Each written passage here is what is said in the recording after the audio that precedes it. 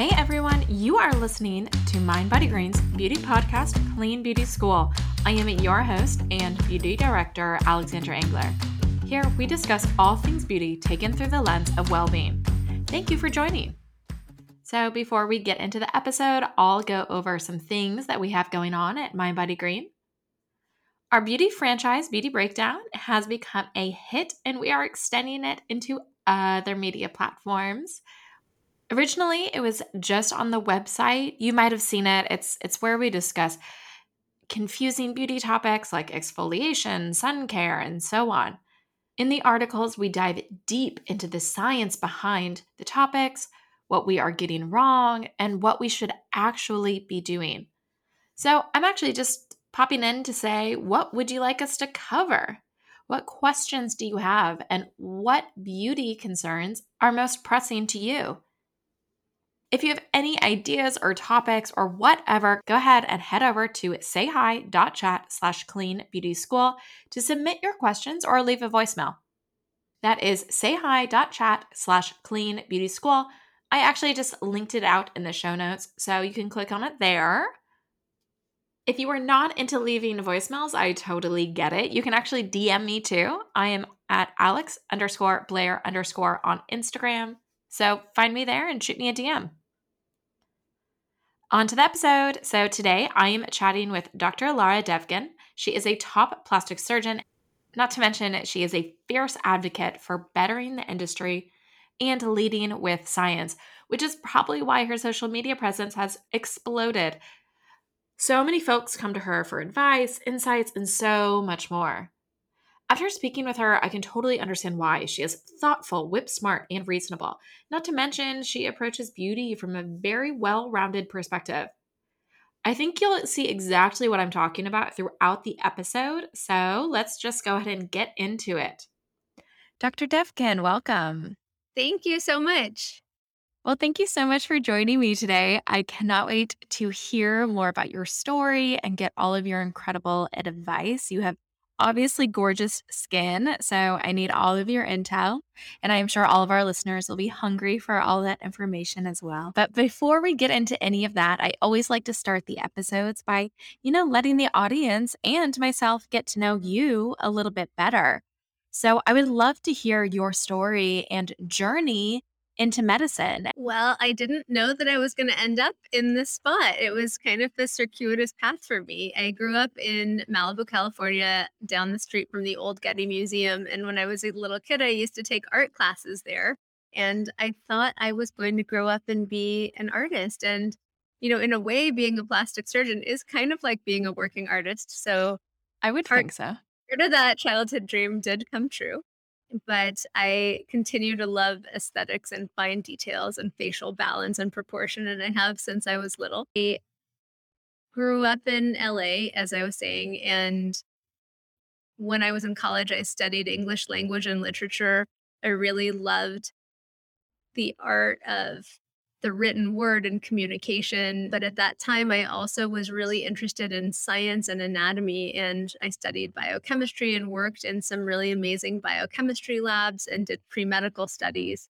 And that was a time when my interest in anatomy and art and kind of the world around me, language, English, the desire to help people, all of these things were kind of coalescing. And my interest in bench science, some of my early interest in skincare, that stuff was those seeds were getting planted. In the meantime, I was still keeping up with my desire to draw and paint. And so I had some exhibitions when I was growing up and throughout the years in high school and college. I had the opportunity when I was at Yale to work with Robert McNabb, who was a really amazing biochemist studying the flagellar export apparatus. And some of those same basic science skills came into play many years later with my medical grade skincare line, because the principles of science are true whether you're talking about flagella or whether you're talking about dermal barrier elements. And in the same way that the ideas of facial proportions and beauty are true when you're doing art classes as a little kid or thinking about profile balance as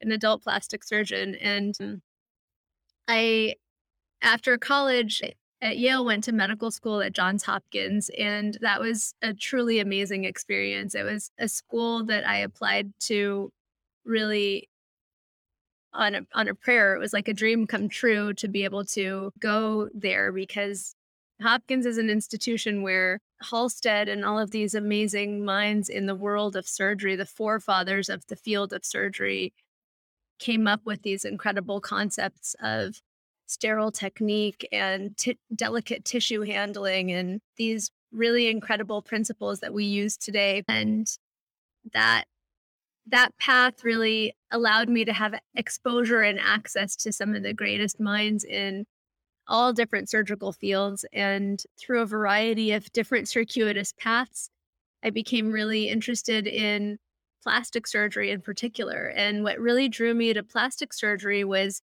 the complex reconstructive operations that allowed people whose lives were torn apart by trauma or cancer or congenital anomalies or burn injuries to have their lives put back together. And as a young medical student standing in the back of big operating theaters, I would observe extremely skilled surgeons, many years my senior, taking complex parts of the human body and putting them together, hooking up tiny little blood vessels under a microscope and doing free tissue transfers to make the fibula or leg bone into a new jawbone or mandible, taking the belly and making it into a new breast, restoring a cleft lip or palate, replanting a finger that was amputated. The breadth and depth of plastic surgery was extremely beautiful to me.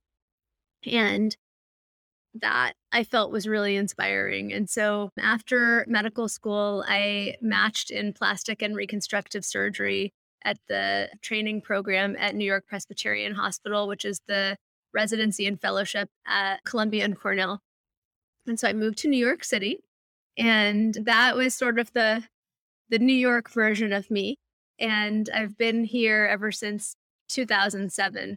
So I really have had the opportunity here in New York to train with some of the greatest, New York City plastic surgeons and at all of the best hospitals, and have exposure to incredible techniques.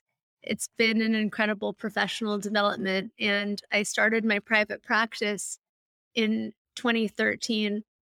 And in the 9 years since then, have really had the privilege of taking care of thousands and thousands of people from all over the world, and really focusing in on the things that I love to do the best, which are delivering careful, meticulous, detailed, excellent, safe outcomes to people of all descriptions. My work today really focuses on surgical and non-surgical procedures of the face, breast, and body.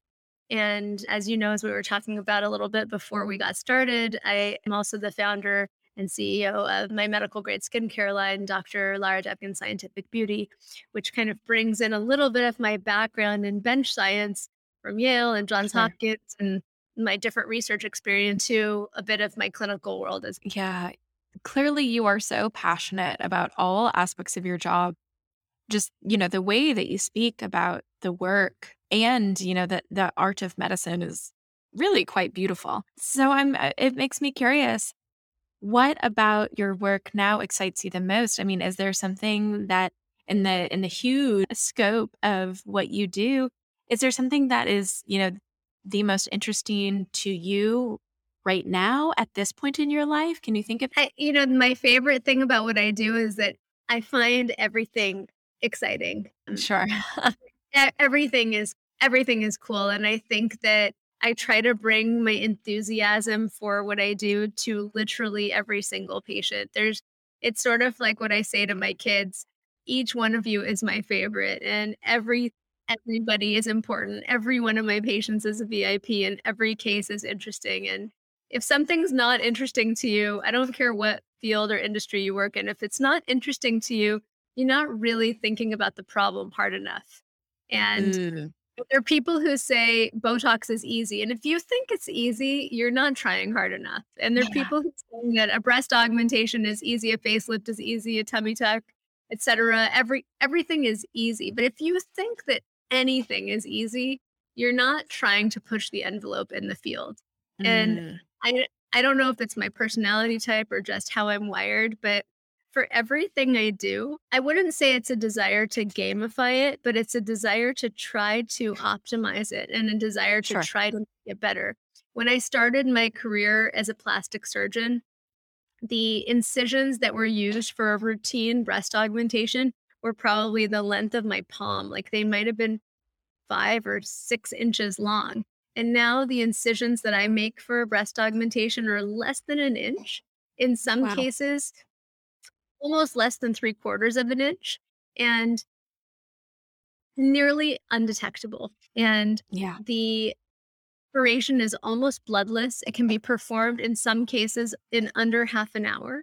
And that's a totally different ballgame from the 5 to 7 inch long incision that in the surgery that took many hours. And Yeah. and I'm not that old. I've only been, I've only been on this planet for a relatively short amount of time. And and so I think to myself with every operation that I do and with every patient that I see, I want this patient to have the best result that I've ever done. Because if this is the best one, then that means that if everything you do is 1% better than the Yeah. last thing that you did, then you're going to be really pushing the envelope. You're going to be really amazing. So, but I mean, more specifically, what really excites me is just the concept that we're going to, in plastic surgery, be doing more with less. So, the future Yeah. of plastic surgery is going to be more and more advanced techniques with smaller and smaller incisions and less downtime. So a facelift incision is now very tiny and mostly hidden behind the ears. A blepharoplasty incision now heals almost undetectably with a zip stitch. The breast augmentation incision I was mentioning, injectable fillers can be used to do amazing things like non-surgical rhinoplasty, tear trough augmentation, facial contouring, stuff that we didn't used to think was possible. Sure. Yeah. Wow. I I mean, all of that is so fascinating. And also just your view on how you approach your job is, I think, good career advice for anybody, regardless of what industry they're in. So I will certainly be taking that point of view as I approach my work going forward. So thank you for the career along with, all the beauty advice that I'll be getting. Okay, Totally. so what is your beauty philosophy? And I ask this question because I think it's going to set the stage for so much of the beauty questions that I'll be asking. I think that beauty has to be sensible. Beauty Mm, has to be science backed. I think it should be individualized. So you need to be your own kind of beautiful. The era where beauty standards are handed down to you by public figures and magazines and corporations and boardrooms, that era is over. It's time for us to be our own kind of beautiful. And beauty should make you feel whole and better. It shouldn't make you feel less than somebody else, and it shouldn't make you feel insecure. It's really all about confidence, and beauty's all about what's on the inside. And it's really something for a plastic surgeon to tell you that beauty's on the inside. So I actually really mean that. And then I think furthermore, when I say that beauty has to be sensible, what I mean is that beauty should be science backed. We have to yeah. really ask ourselves, is is it really true that like caviar and dead sea salt and like truffles are going to change our skin? Or is that maybe not passing the gut check? Or Sure. maybe it is true and we need a randomized controlled trial to prove it for us. And I don't know. Science is just the art of asking good questions and then proving them. So I don't Yeah. claim to know everything. I just am an avid reader and somebody who tries to take in data. So those are a Sure. couple of things that I believe in terms of my philosophy. Another thing that I think about in terms of my philosophy and my daily work as a plastic surgeon is that I think about plastic surgery as a ladder of interventions. There's like the very minimally Mm, invasive, the medium stuff, and then the maximally invasive things like surgical interventions. And generally speaking, I think that people should try to do the fewest things needed to make them happy. And you want to try to be at the lowest rung on the ladder necessary to keep you feeling good. Whether that means fewer units of Botox or fewer surgical procedures or fewer skincare products. I think the overall ethos of minimalism makes human beings happy. And I also, for whatever it's worth, think that means fewer clothes in your closet, less consumption of random stuff that you don't need, less of a footprint on this planet. Like Yeah. sometimes you need sometimes I need to bring 5 different sweaters because I'm not sure what I'm going to wear. So I deeply get that. But sometimes you really only need one sweater. And Yeah. also true for beauty products, and that's also true for medical interventions. And I think we should all be keyed into that idea that even though we're living in a world where we have more and more choices and the choices are multiplying by the second, we have to rein ourselves in. Discretion is the better part of valor, as Sure. Shakespeare wrote. And so we have to kind of dial it back a little. Yeah.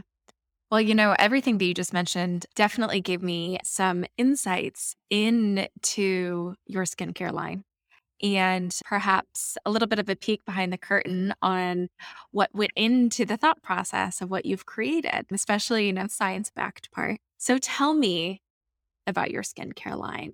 As a plastic surgeon, why did you decide that you wanted to start a skincare line, and what were the core values that you set up when you started to ideate on it? In much the same way that you can't rely on your dentist twice a year to make your teeth white. You need to brush your teeth and floss every single day at home. You can't rely on your plastic surgeon twice a year to just, do your Botox and fillers and laser treatments and think that that alone will suffice. And the power of many tiny daily interventions cannot be underestimated. And I would argue that it's those many thousands, tens of thousands, hundreds of thousands, millions of interventions, those micro decisions, those make us who we are. Yeah. And those little habits, like, are you going out in the sun every single day without sunscreen? Are you sleeping right on your face and etching positional wrinkles into your face? Are you taking the extra 5 seconds to use a vitamin C BE ferulic serum or a retinol bakuchiol? Are you putting a peptide eye cream around the delicate periorbital skin on your face? Are you using a legitimate mixed molecular weight hyaluronic acid serum that's fortified with niacinamide? Are you doing those little extra steps that we know, based on a review of PubMed data and a review of the literature, can actually help your skin look better as a performance organ and Mm. function better?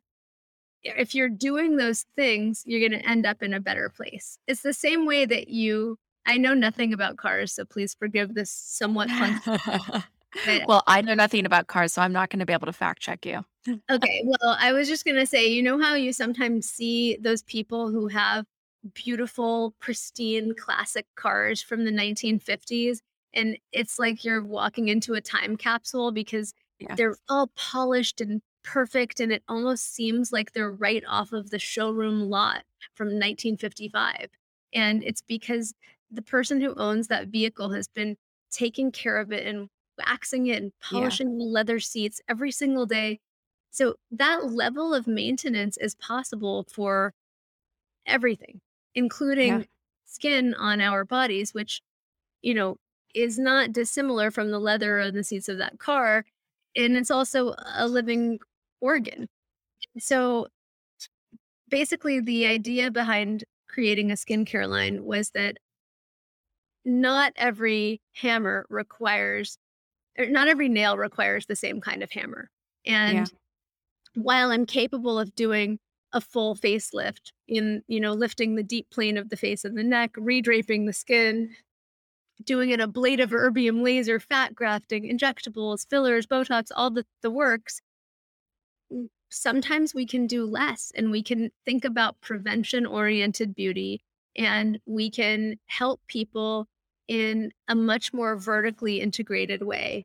And Sure. not everybody wants to ever know me or anybody like me. A lot of people want to never cross paths with a plastic surgeon ever in their lives. And even the people who do have every single kind of plastic surgery can still benefit from taking care of the visible organs on their skin. Yeah, no, absolutely. I love that you referred to it as a performance organ, which is something that we talk a lot about here on the podcast, that, your skin has has functions. It has a job. Its job is to protect you. Its job is, to keep all the stuff in. It has, means outside of its aesthetic end. So, I really like that phrase, performance organ, and clearly it speaks to the philosophy of how you formulated your products, because, they, of course, they address aesthetic concerns, but clearly they are addressing something much deeper. So, just to dive a little bit deeper into that, just because so many of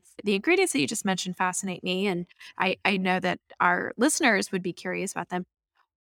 When you set out to pick some of these ingredients that ended up ultimately making it into your products, what was the intention behind the very specific things that you chose? Obviously, science backed is there, but was it? Were you trying to address ultimately barrier function? Were you trying to address, anti-aging, skin longevity? Like, what was the thought process there? That's so interesting. I came at it in a totally different way. What I Mm, actually was looking at was I started by looking at what has the what has the body of scientific literature shown us, and mhm, what should I take from the literature and bring to people? And there is a huge body of research that shows efficacy for retinoids. Retinoids are agents that improve skin cell turnover and therefore improve fine lines, hyperpigmentation, the appearance of enlarged pores, overall skin texture and turgor and luster. And so mhm. retinoids, they were on the list for sure. And those made Yeah. their way into my product line in the form of our retinol bakuchiol serum. Vitamin C. I mean, these are things that literally no board certified plastic surgeon or dermatologist is going to fight you on. Like Yeah. retinol, vitamin C. Vitamin C, definitely on the list. Powerful antioxidant, scavenges free radicals from the environment. It's going to help fade brown spots, hyperpigmentation, melasma, make your skin look good, help salvage UVA and UVB radiation. A zinc and titanium based SPF product, the use of peptides, the concept of a mixed molecular weight hyaluronic. So basically, what I did was more of looking at what the scientific literature has to show us and looking Mhm. at where we are in the current like skin science and what's the best stuff that has the best evidence backing and how do we get it into the products. And Yeah. so, our vitamin C, BE, ferulic acid serum, our mixed molecular weight hyaluronic serum, which is fortified with niacinamide because that gives a little extra vitamin B and Mhm. antioxidant support. The decision to not just have a regular retinol, but to have a retinol that adds bakuchiol, which is a plant-based antioxidant and a red wine derivative that will also help temper the activity of retinol so you get less redness and dryness. So of course, I want to solve as many problems as possible, but sometimes people will ask me a question and it's a difficult question and I don't even know where to begin.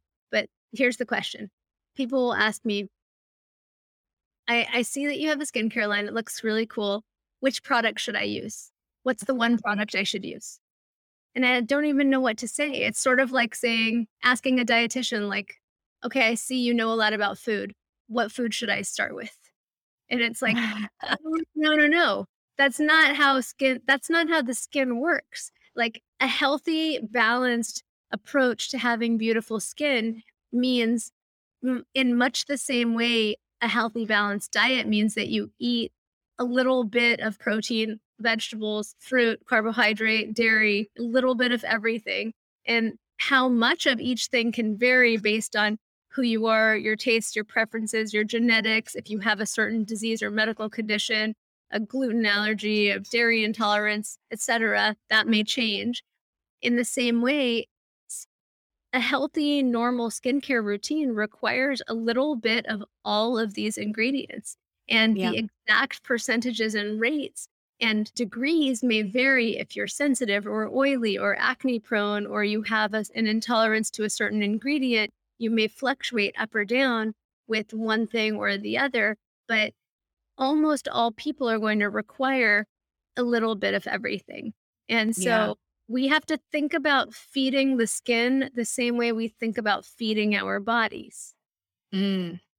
God, I love that answer. I am going to be stealing it. I will credit you, but I will be using that when people No, ask because I do get I get that question quite a bit. If if I only choose one product, what should it be? If I only choose one ingredient, what should it be? And it's you can't answer that question because that's like you said, not how skin works.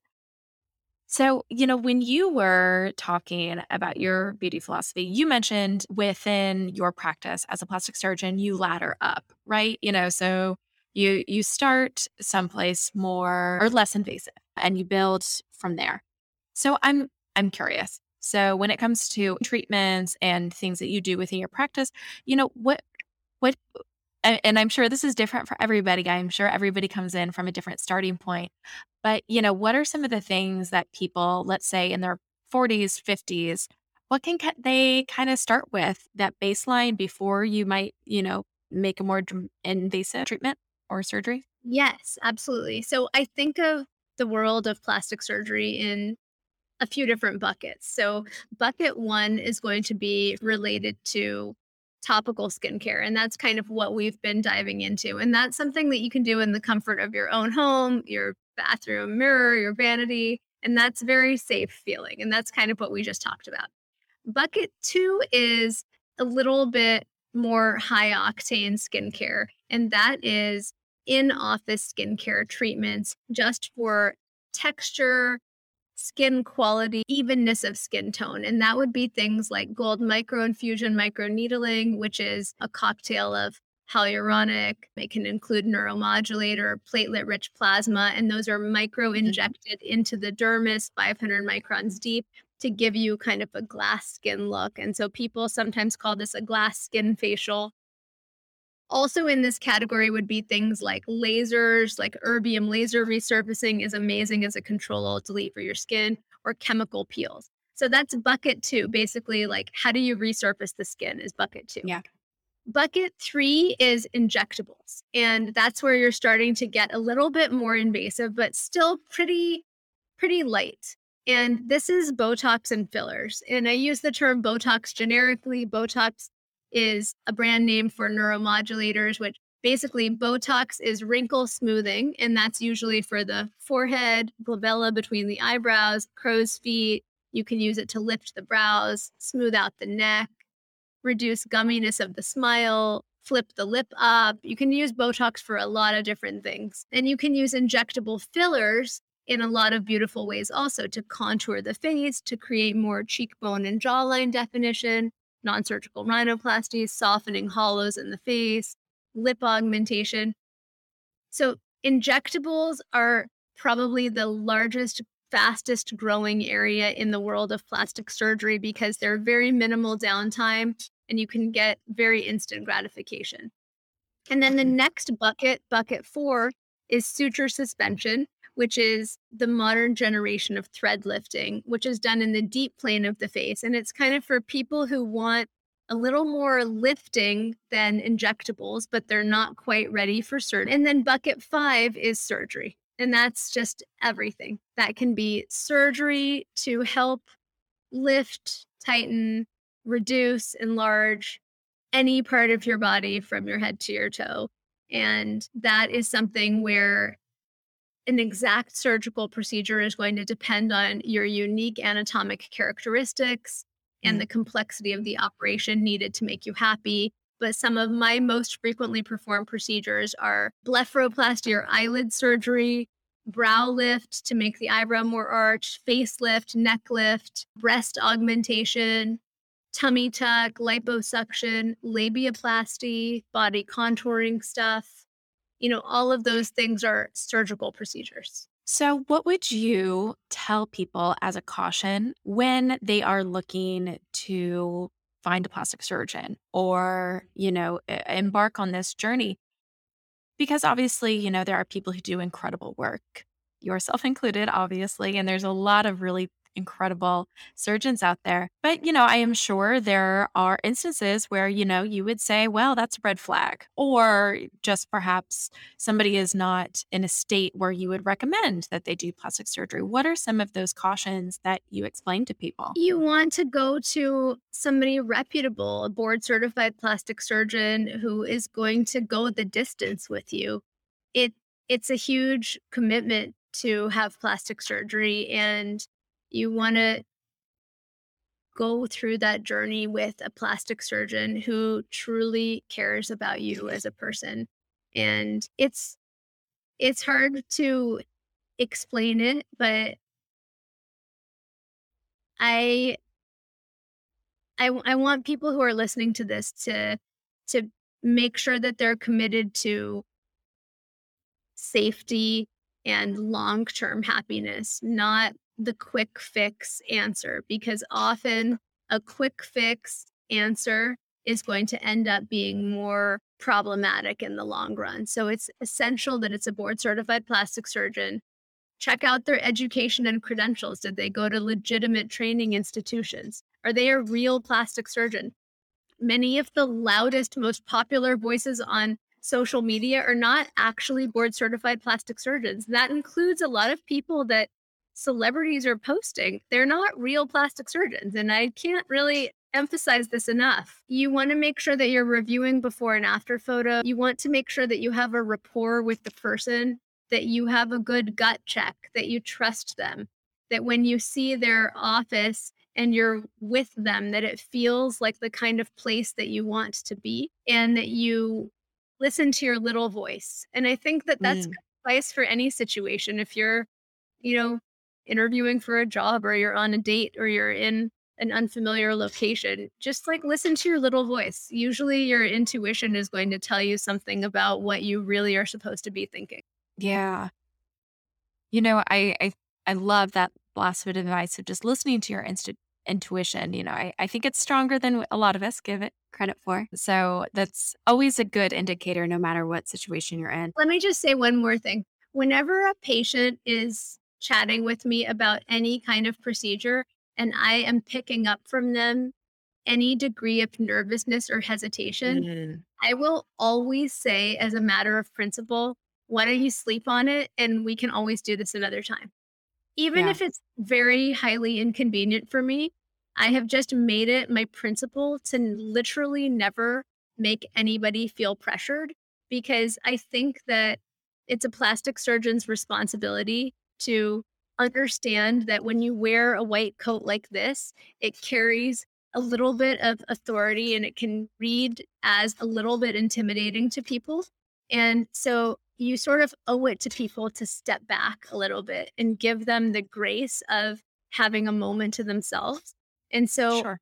even if I've already set up an entire procedure and I am totally ready to go, I will always tell people, that's okay. Don't worry about it. Why don't you sleep on it? And I am always here. We can do it another day. And Yeah. I think that you should never have a situation where you feel like you are required to go ahead with a procedure that you are not positive that you want to go through with. That's a big red flag. And you should find somebody who makes you feel comfortable. I mean, on the flip side, don't cancel 1 second before. That's rude. But Yeah. but within reason. Sure. I think it's fair to not cancel 1 second before. Okay, so we often talk about lifestyle as it relates to beauty here because, obviously the habits that we keep influence our skin and the way we look to a great degree. And so, when you are speaking with patients or you are speaking with anybody that you're working with, what sort of lifestyle things do you advise people to keep in mind as it relates to skincare? Are there things that you have people kind of maybe adapt new habits around? Yeah, I think that it's important to try to moderate your lifestyle. So, a healthy overall life is going to be reflected in your skin. So, Yeah. if you are living a very hard life, it's going to get reflected in your skin. So overall health and well-being is most visible in your big visible organ, which is the skin, front and center. So you want to make sure that you're getting regular routine healthcare and checkups. If you have chronic medical conditions, try to make sure that they're under control. Try to eat a relatively healthy and relatively balanced diet. Physical exercise not only makes you feel good, balances your weight homeostasis, but it also gives a little ruddiness to your skin that can be very healthy looking, helps your complexion and circulation. I suggest that people try to sleep on their back to avoid positional wrinkles, because those will really etch in your nasolabial folds and fine lines on your face. The healthiest amount of alcohol to drink is 0. And that is an unpopular opinion, but truly 0 is the correct answer to that question.